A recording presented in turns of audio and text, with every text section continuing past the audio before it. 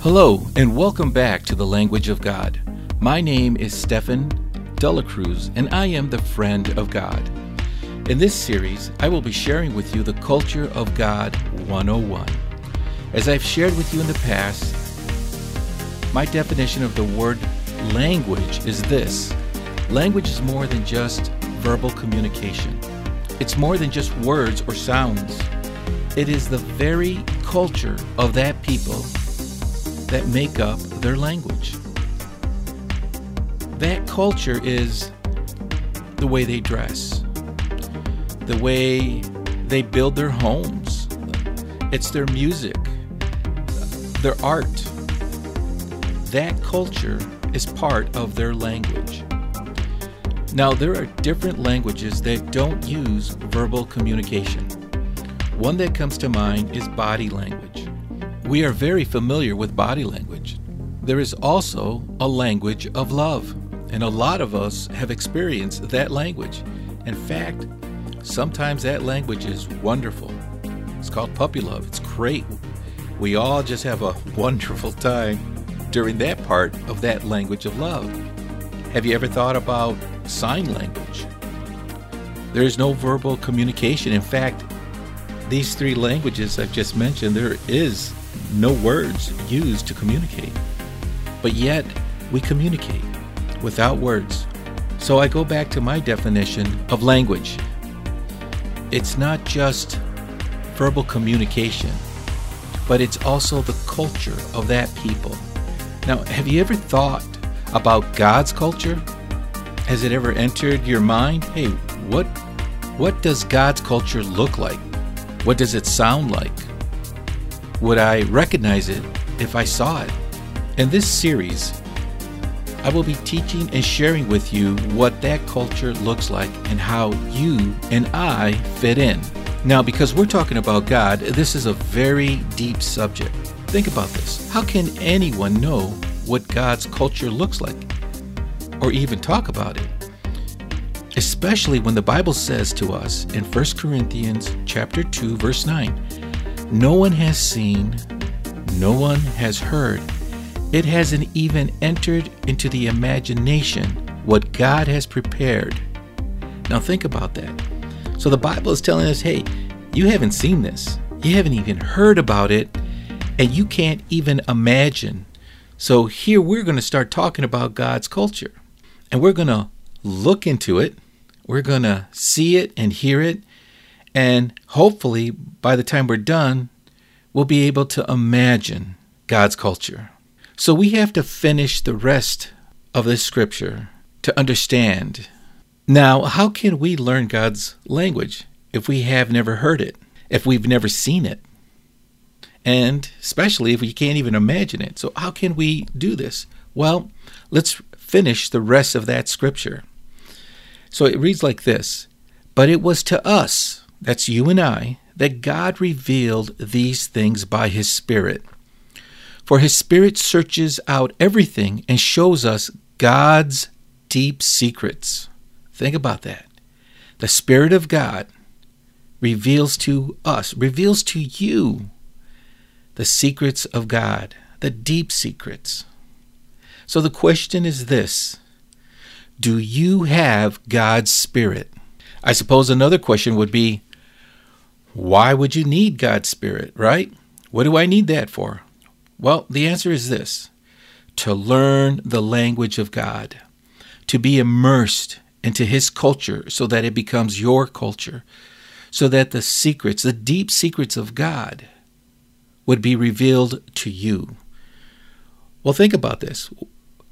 There's secrets there, but there's one secret I'm willing to bet, yeah, I use the word bet, that you would love to know, and that is God's plans for your life or your destiny, because God has everything planned out for you. Everything's already there.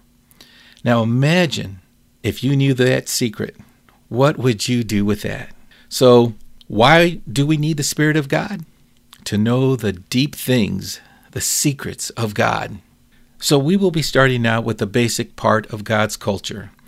And I'm going to start at the very beginning. So It's called God's Culture 101. Now, in this series, I'm going to teach 4 basic relationships found in Scripture. The master-servant relationship, the father-child relationship, the friend of God relationship, the bridegroom and the bride relationship.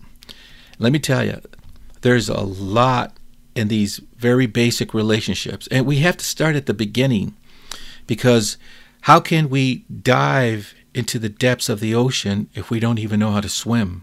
So we're going to start closer to the shore and learn how to swim first. So the first relationship I'm going to address is the master and the servant. Now, this relationship can be found throughout the Bible. In fact, today the servant role has been romanticized, but it wasn't always like this. In fact, in the Bible, servants did not have any freedom, and they were owned. Can you imagine being owned? That everything you did, every dream you had, you didn't have a right to just pick up and go and do it. You were owned. You were told how to live, how to dress, and how to behave. And if you didn't like it, well, punishment could be quite severe. Now, if the servant had a good master, then they had a pretty good life. But if they had a cruel master, then their lives were hard. And we're going to look at that relationship, the master-servant or the king-servant relationship in the Bible, and we're going to see how that relationship exists in God's culture. Now, there is also another relationship that we're going to talk about, and that is the father-child relationship. This relationship is also found throughout the Bible. Now, this relationship is a lot easier for us to understand simply because it's straightforward. We've all been children. We've all had parents.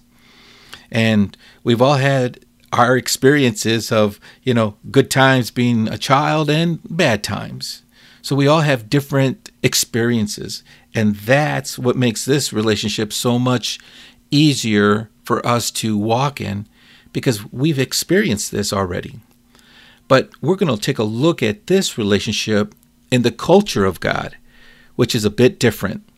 Because as you walk in this relationship, a father-child relationship, in the culture of God, you're going to be speaking the language of God, and you're going to be living the culture of God. We're going to talk about the blessings and the struggles that come with this relationship in God's culture. Now, there's another relationship, number 3, and that is the friend of God relationship. Now, today, there's a lot of people that call themselves a friend of God. In fact, you can find books written about the friend of God, and movies and stories that are told. There's websites you can go to that they call themselves the friends of God. And so today, it's pretty much everywhere, the friend of God. But I want to share this with you. 30 years ago, that's right, I know, 30 years ago, if you had gotten up and said, or just walking around and telling preachers or pastors or people of the church that you were the friend of God, you would have gotten some looks. And you would have been considered arrogant. And let me tell you, I know what I'm talking about, because 30 years ago, the language of God was given to me. If you've heard any of my other podcasts, you will know that when God puts a word in your mouth, you don't change that word. You speak it as it's given. And 30 years ago, the teaching that was going around at that time was the servant of God. And everyone was a servant. Everything you did was serving. If you handed someone a glass of water, you served. If you helped them in any way, you served. Everything was servant. And no one was above anyone else. And there's nothing wrong with that. I'm just sharing with you the atmosphere that I lived in when God put in my mouth to call myself the friend of God. As I began to learn the language of God, God said, hey, I want you to begin to call yourself the friend of God. And I remember the first time talking to a friend of mine. He was an older brother in the church, a deacon, in fact.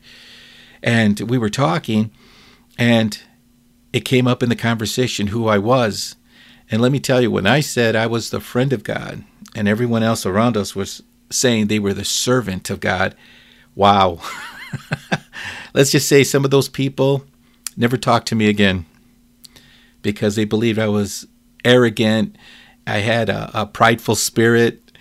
And I remember saying to the Lord, you see what happened?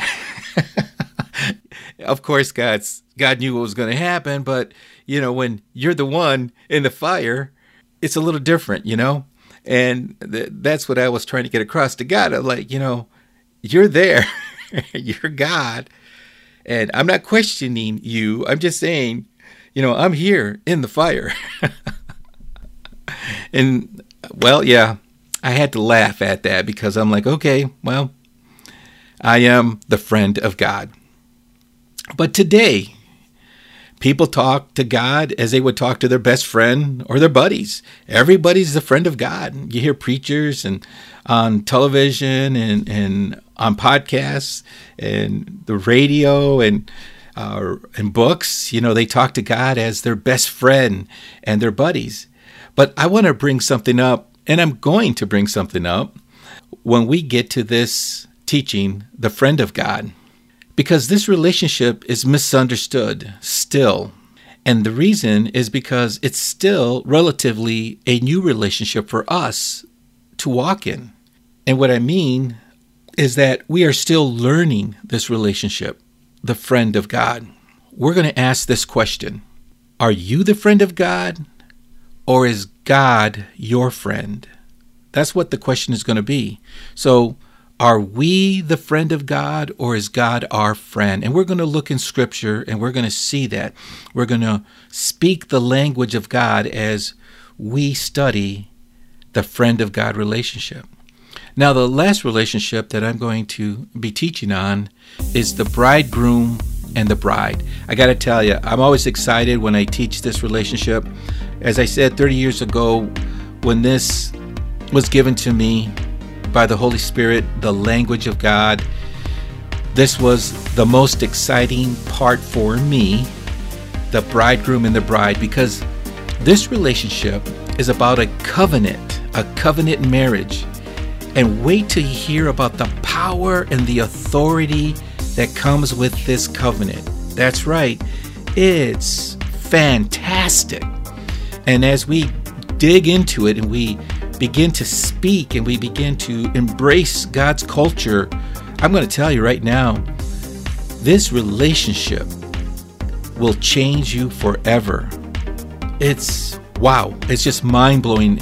Every time I look into it and I see the blessings here and the power, literally power and authority that's part of this covenant, it's just so exciting. In fact, many people today are not even in this relationship because they don't understand God's culture. Even more important, to be in this relationship, you must be able to speak the language of God. After all, it's a marriage covenant. So if you can't speak to the bridegroom, guess what? It's going to be a difficult marriage. In fact, how are you going to even enter into that covenant if you can't communicate with one another?